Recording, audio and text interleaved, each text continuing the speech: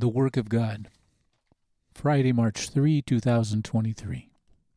It is God's desire to have Christ dwell in your heart through faith in Him. This is the work of God, to create and secure you in love. Ephesians 3:17. There are so many verses that jump up off the pages of this epistle. I could spend the rest of the year gleaning and parsing the nuances that the apostle crafts in his mission to show God as the most awesome, loving, patient, generous, and always working to seek sinners who want salvation. Today's verse is one example. It is found in the 17th verse of chapter 3. In a nutshell, Paul expounds on the amazing work God is seeking to craft within us all who seek it. This short verse addresses the best longings of God for me. His longing to have Jesus dwell in my heart through the Holy Spirit, through faith in Him. The apostle completes the passage by saying that this is the work of God on behalf of His children. And what is the final and awesome, fantabulous finish? In short, it is God's purpose for all of us to become established and secured in love.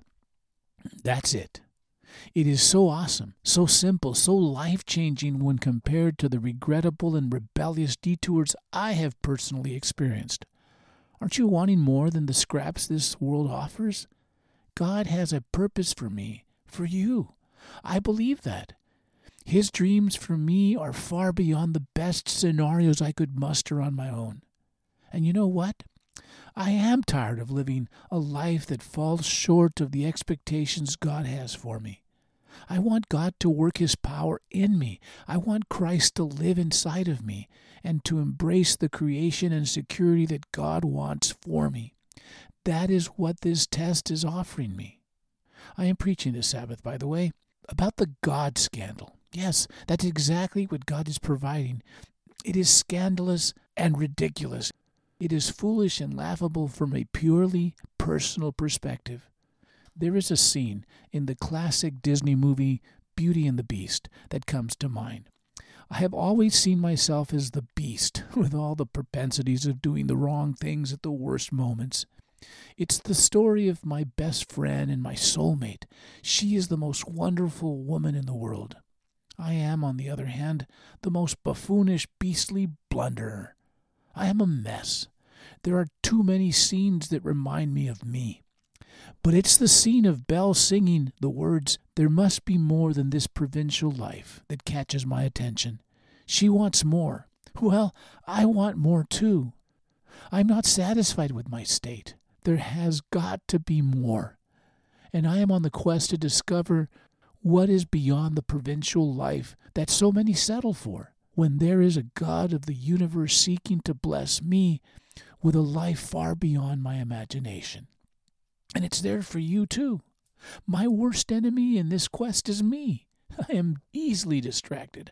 I am slow to recognize the pitfalls and the manholes that destroy my best intentions. But I am not giving up. I am determined by the grace of God to get a peek behind the veil and discover what I have been missing during my entire life. This lifeless, colorless, and tasteless existence of mediocrity. That's harsh, but the reality is worse.